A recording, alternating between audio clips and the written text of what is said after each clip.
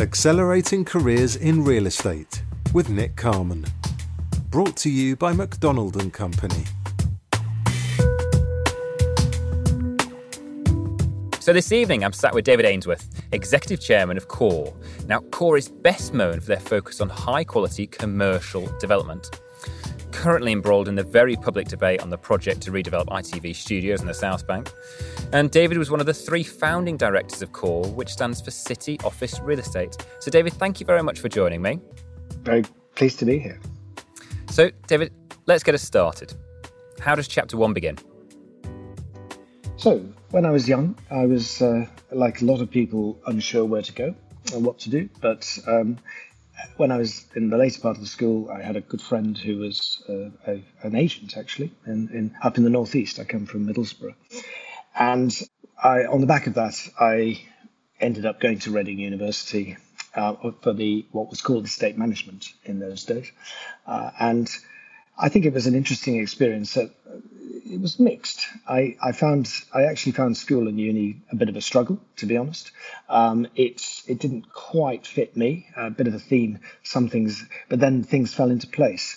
One of the things I did, I had a year out actually, because I didn't get past one of the years, and actually went to work in an agent's in Reading. And that was a really big experience for me. It just pushed me, and it was an indication of a bit of how hard graft can take you through stuff. And I came out the other end and did fine, and went into what you would now call Chapter 2. So I started looking around for jobs. Estates Gazette jobs, the back of the Estates Gazette, as lots of people did, and ended up, would you believe, working in Jermyn Street in St James's, the boy from the northeast, and couldn't quite believe my luck. I was working at a firm of agents called Donaldson's, just above the shirt shop near St James's Street. Absolutely amazing, handmade shirts, handmade shoes. And that first year was fine. I was doing valuations. I got to know a good group of people. Ended up going to the Coach and Horses off Berkeley Square with all the agents. I was there yesterday, actually, looking at it, thinking, "Oh yes, I remember those days." And it was a great first year. Just absolutely couldn't believe every time you looked at London landmarks, you go, "Wow, I'm here."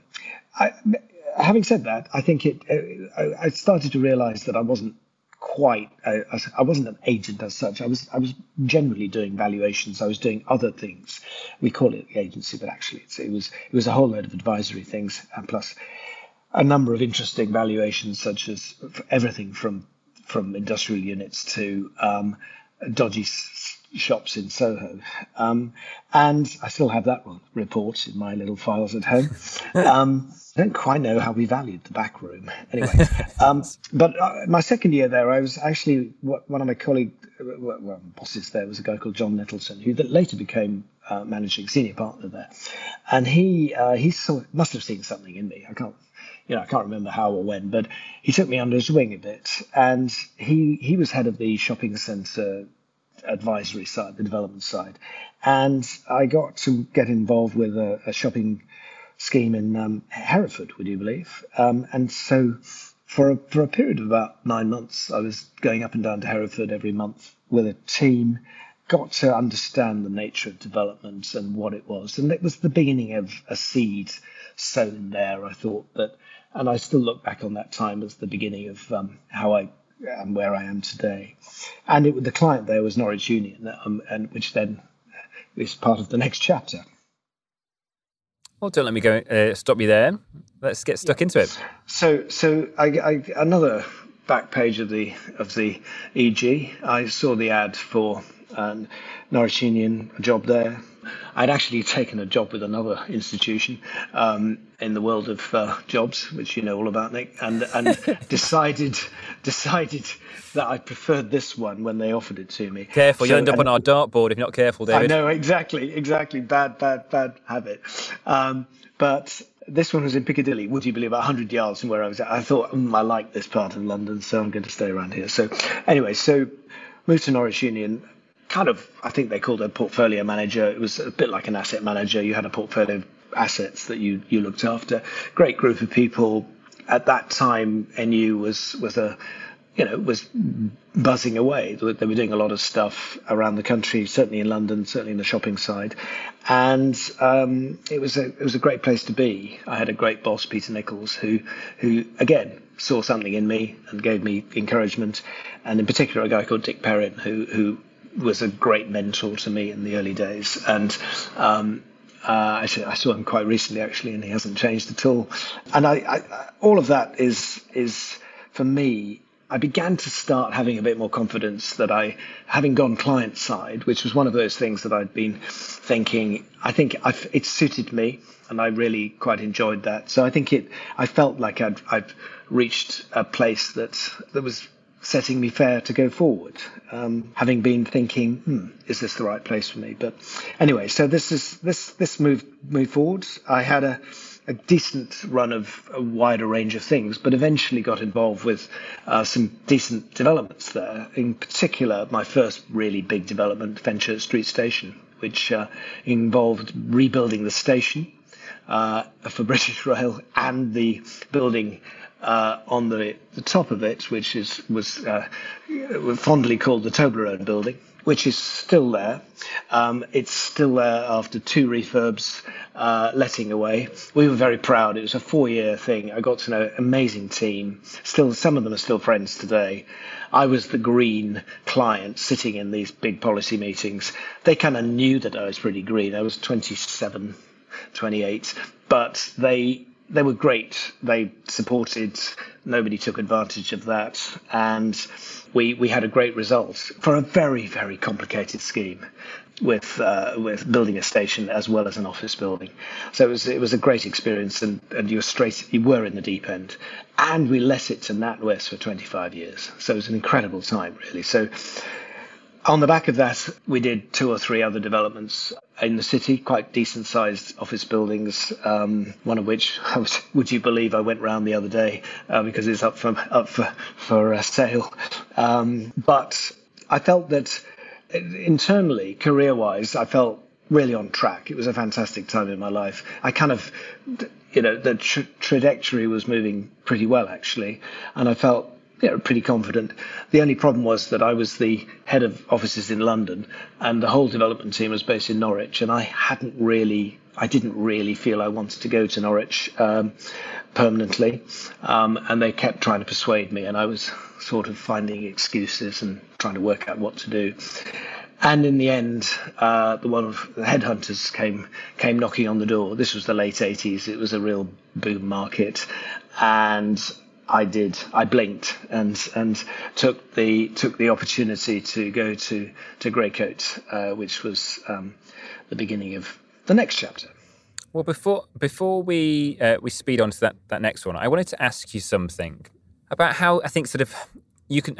Maybe I'm reading too much into this, but the way you described those early days at Donaldson's, I think you used some of the phrases about sort of not being a traditional agent. I got a little bit of a feel about someone who maybe feel a little bit like a fish out of water.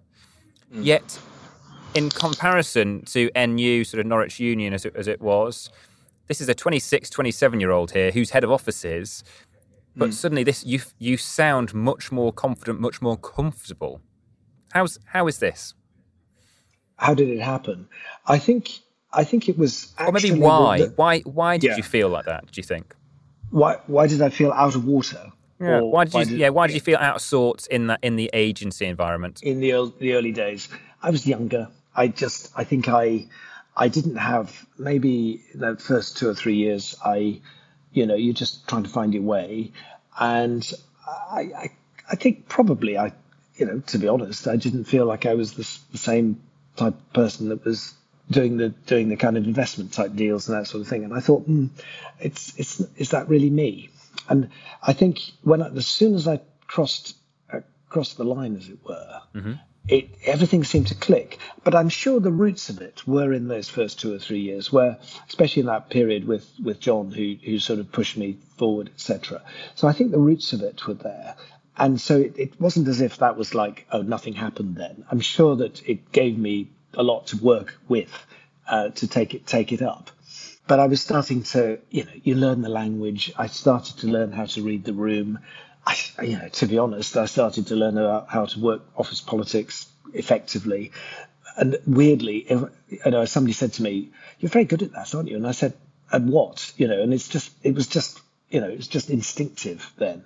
So I started to work out how to work your way through things and achieve stuff.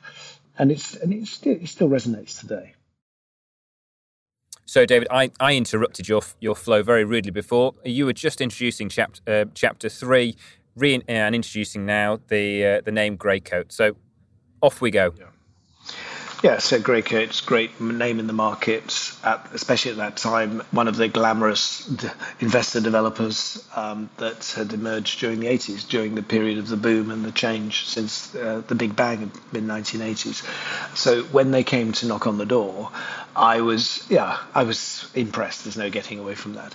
And I really thought, okay, let's do it. And so I jumped and ended up working in an office literally 50 meters away from where I'm sitting now, in Old Jewry. So our office is literally just round the corner. So I go past that a lot, look at it. Strangely, you're coming from a big fish in a still quite a big pond, but a small pond in Piccadilly in the sense that it was not a massive department, to being quite a small fish in quite a big pond at Greycoat. And I really thought, I walked in, thought, oh wow. and there's one of those moments where you're thinking, you just realize how much support and how much emotional support you'd had in the other place, and you're coming into a brand new thing and you've got to work everything out. You had a new trajectory to work out. So I was, fortunate, got on well with people, worked it out. Somebody left just quite soon after I joined. I hope it wasn't connected. And after looking at a few things, this was sort of getting towards the top of the market in the 80s. We got involved with Paternoster Square, and Paternoster Square became my baby for probably 4 years in the early 90s. The market was going a bit pear-shaped. I was plugging away, getting a consent, working through with. So we had an American partner, a Japanese partner, Mitsubishi Estate, and I ended up weirdly the last man standing, as various people who'd been involved with it dropped away for various reasons, mainly to fight fires elsewhere. I ended up leading the planning on that, and got to know Peter Rees, got to know the key city players which then stood me in fantastic stead for the next 25 years, to be honest, and built a relationship of respect with some great designers, great architects, and set me on a new path. It was also my lifeboat scheme during the early 90s. Everybody in the real estate industry needed a lifeboat in the early 90s, and that was mine. I sat with some really lovely people from Mitsubishi for about a year and a half in an office together, and we just plugged away and got the consent.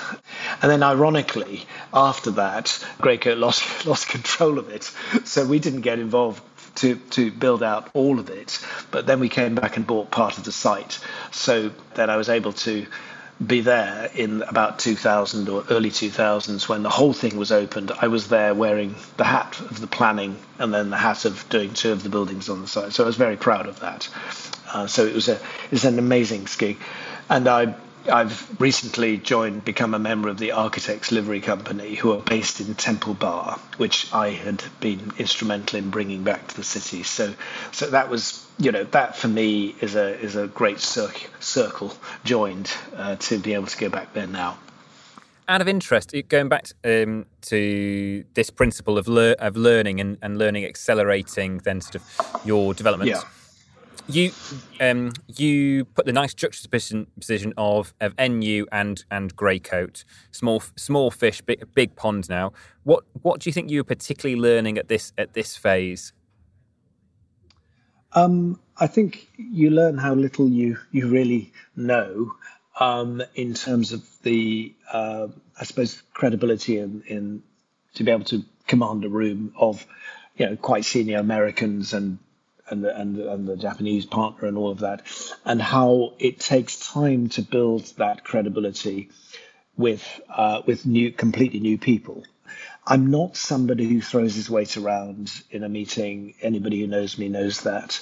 I'm somebody who you sort of achieves by getting to know people, reading the room, learning how to, work out what's important and concentrate on it.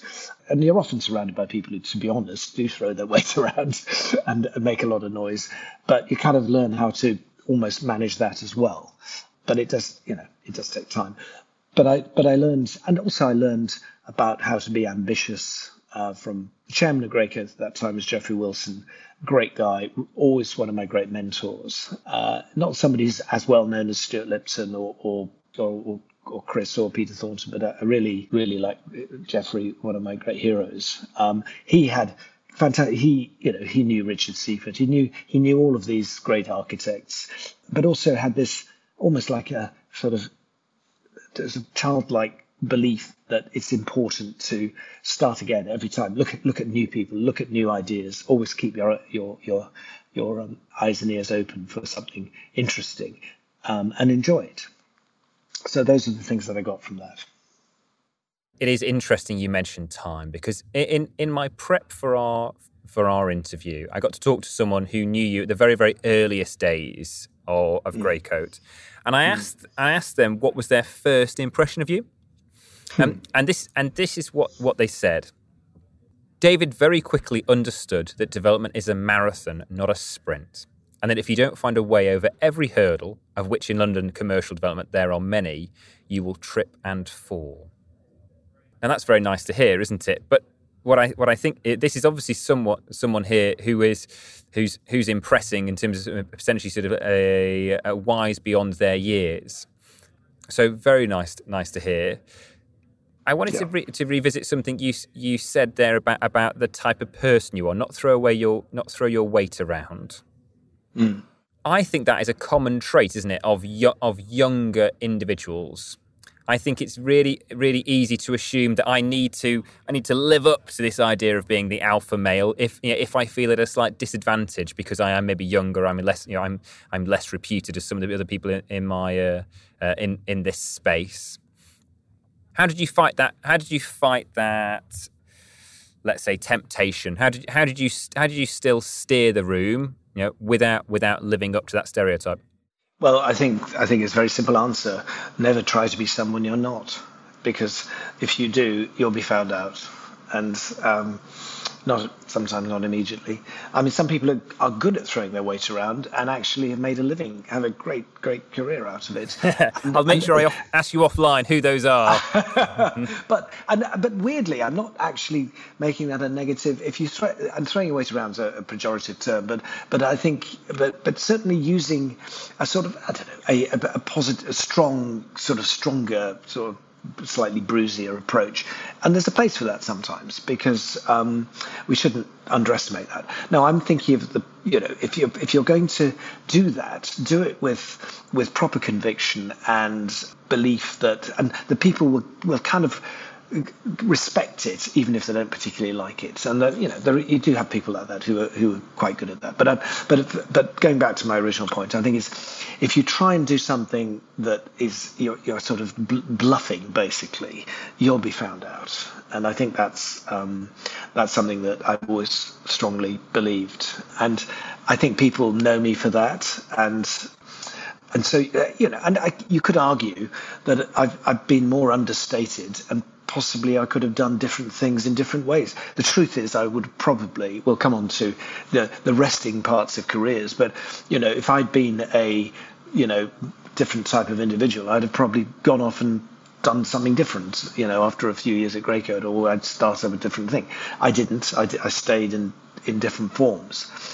One of the characteristics, I think, of my career, especially in this last 20 years or so, has been we've basically reinvented ourselves about 3 or 4 times as a different company, but we're still the same thing. So I haven't had to have that fish out of water experience anywhere else, to be honest, because I've used what I've got and just done it in a different way, and we've set it up in a different way, and that's been a really big thing. I think I think people that do lots and lots of stepping stone type jumping, you've got to remember you've got to spend a year just trying to work out where you are every time you do that. So I think I was fortunate, but it's also part of my character. I didn't want to do that. I found lots of different ways of making it work within the format stroke group or whatever that I was doing, and also building a few alliances with people who then did it with me. Now, I wanted once more to chip in here. You used the phrase then of you using what you've got. Now, going back to some of the research, I asked a little bit of what David has got, and one of your sort of long-time sort of colleagues said I thought was something very interesting, and they said that David was the epitome of a great development manager, and they listed a series of traits of what they thought were a great development manager, and said sort of David exhibits all of these. Now I won't rattle these off, because I wanted to ask you the question, having spent now sort of 30 years in commercial development, what would your view on being the most important skill in that field? I suppose... there you go, Nick. Lovely to throw a question in like that. I suppose for me, it's understanding, because the thing about DM, development management, is you're basically working for third-party investors. But sitting, and I've always believed it's important to sit beside them, not be part of a hierarchy. You've got to have the authority of, I would say, looking at it through the client's eyes, and therefore they respect you and you respect them. You never don't put yourself in a position of hierarchy where you just get kicked. I think one of the most important things is really understanding what the client's looking for in terms of their outcomes. Reading, I suppose, assembling a team that has respect. Respect is a continuing theme through the whole thing. Treat people in that team as you would wish to be treated yourself. And then you'll have a mutually satisfactory outcome when it comes to it.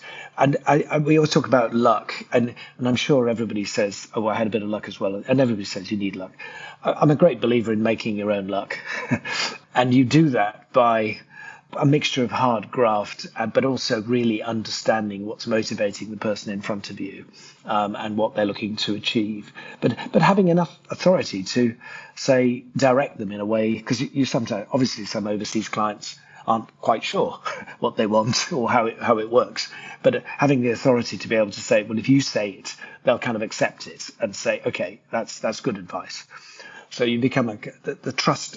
Building trust and respect is important, I think.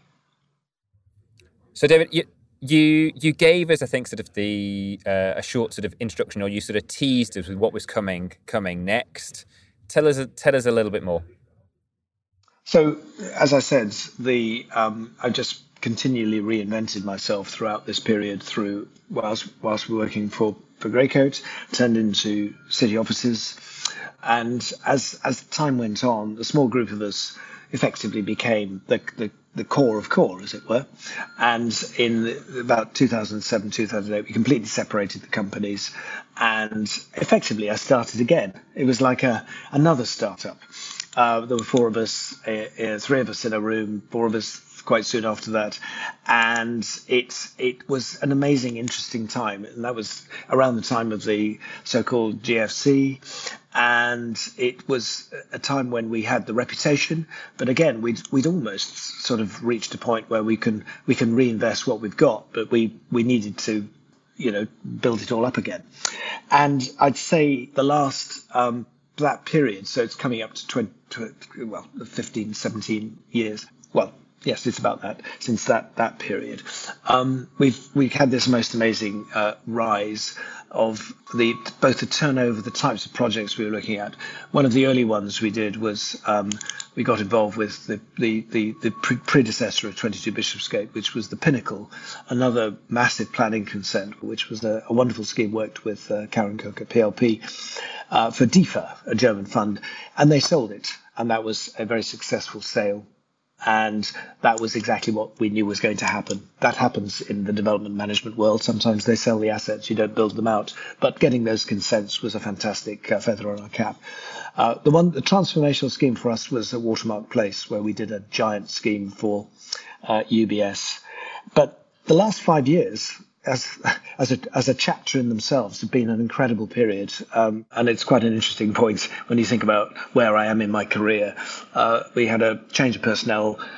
Bradley Baker joined the company. Chris Strickland, my long-term colleague, and David Hudson and Julian Vickery were been working together a long time, and we then picked up a lot of new, really amazing projects.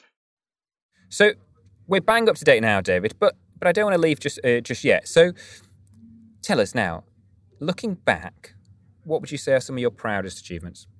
Well, I think one of the things that has been an interesting characteristic is when you're looking at careers is that you think it's going to be linear. You think it's going to be from, a smaller practice going into a big thing, et cetera, et cetera.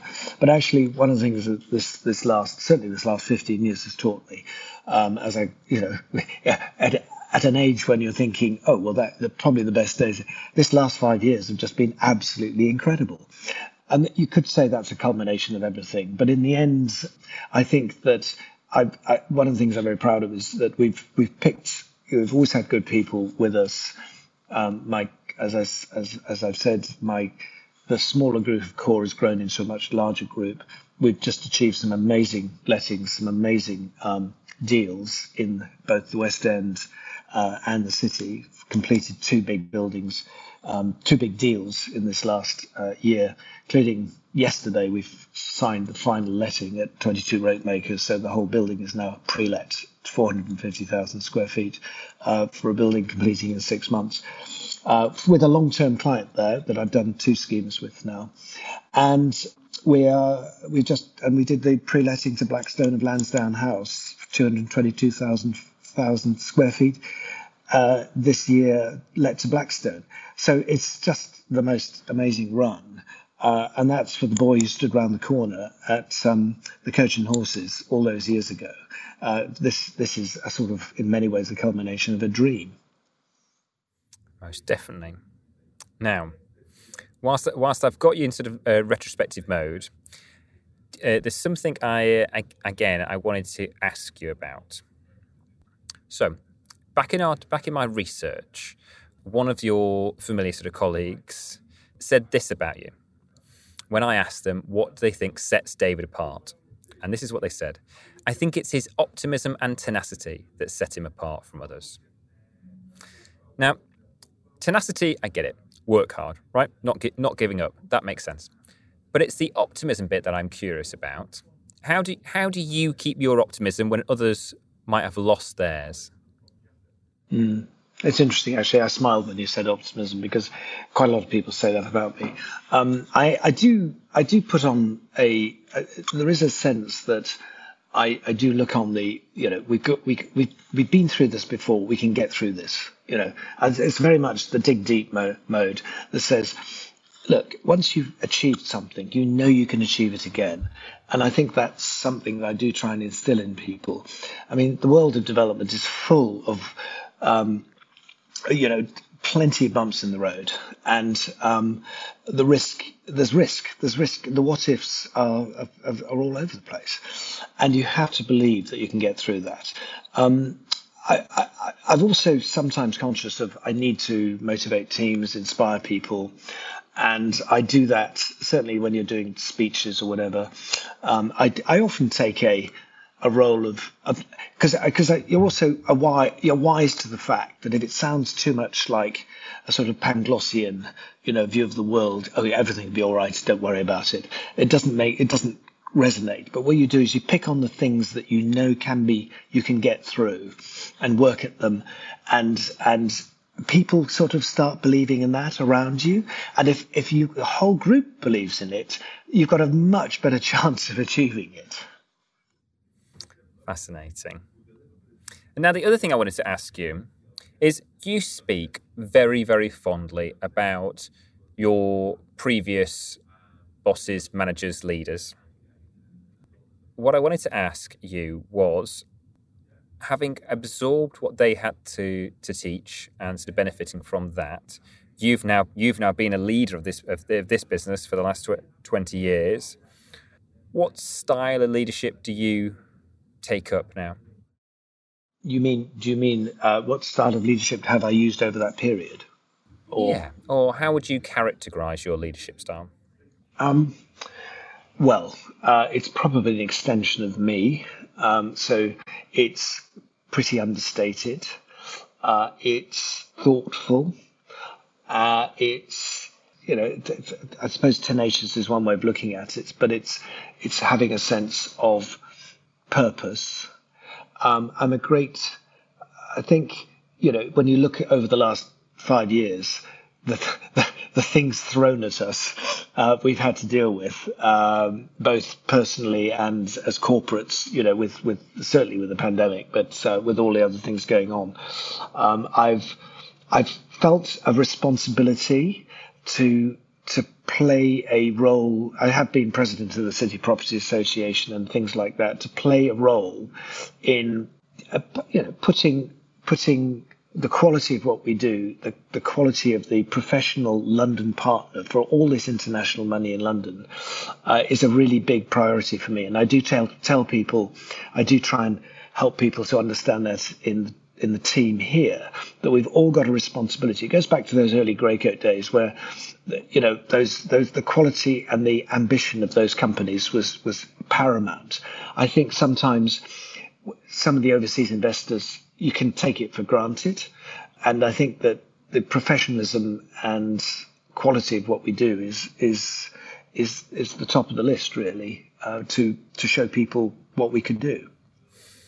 And again, I'm looking forward to seeing how you tackle this sort of question because of the sort of the tenure you've had. Do the same things drive you today? Are they the same that drove you in your earlier phases of your career? It's an interesting question. I think they probably are. I mean, another characteristic which I do say occasionally, and this is maybe the boy from the Northeast coming out, even though I sound like I'm the poshest guy in town, but I think I've always had that slight sense of being a bit of an outsider, and I think that characteristic is quite useful. Sometimes you go to these panels about London, and they say, right, hands up who's been born in London, and it's a very small number of people, or even the Greater London area. So many people come from elsewhere here, and I think that drove me in the early days. Definitely, I had something to prove. I've always felt I've had something to prove, and so in a way, it still does. So getting the biggest letting in Mayfair ever, getting a tower away pre-let is a big part of that sense of this is a driver for me to say, look, this is we've achieved something very special here, and we do try and bang the drum and make as much as we can out of it. Say this is how good it can be in the development world. So yes, I think that motivation is still there. It's muted and it's different, obviously, but I take nothing for granted. It's always there's always something else to drive you forward.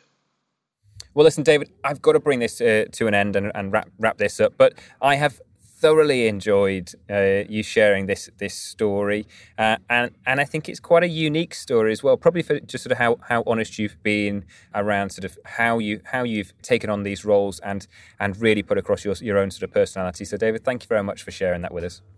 It's been brilliant, Nick, and thanks very much for inviting me. It's been amazing to jot down my life in a few pages, in the many chapters. So that's been quite an experience for me as well. Excellent news.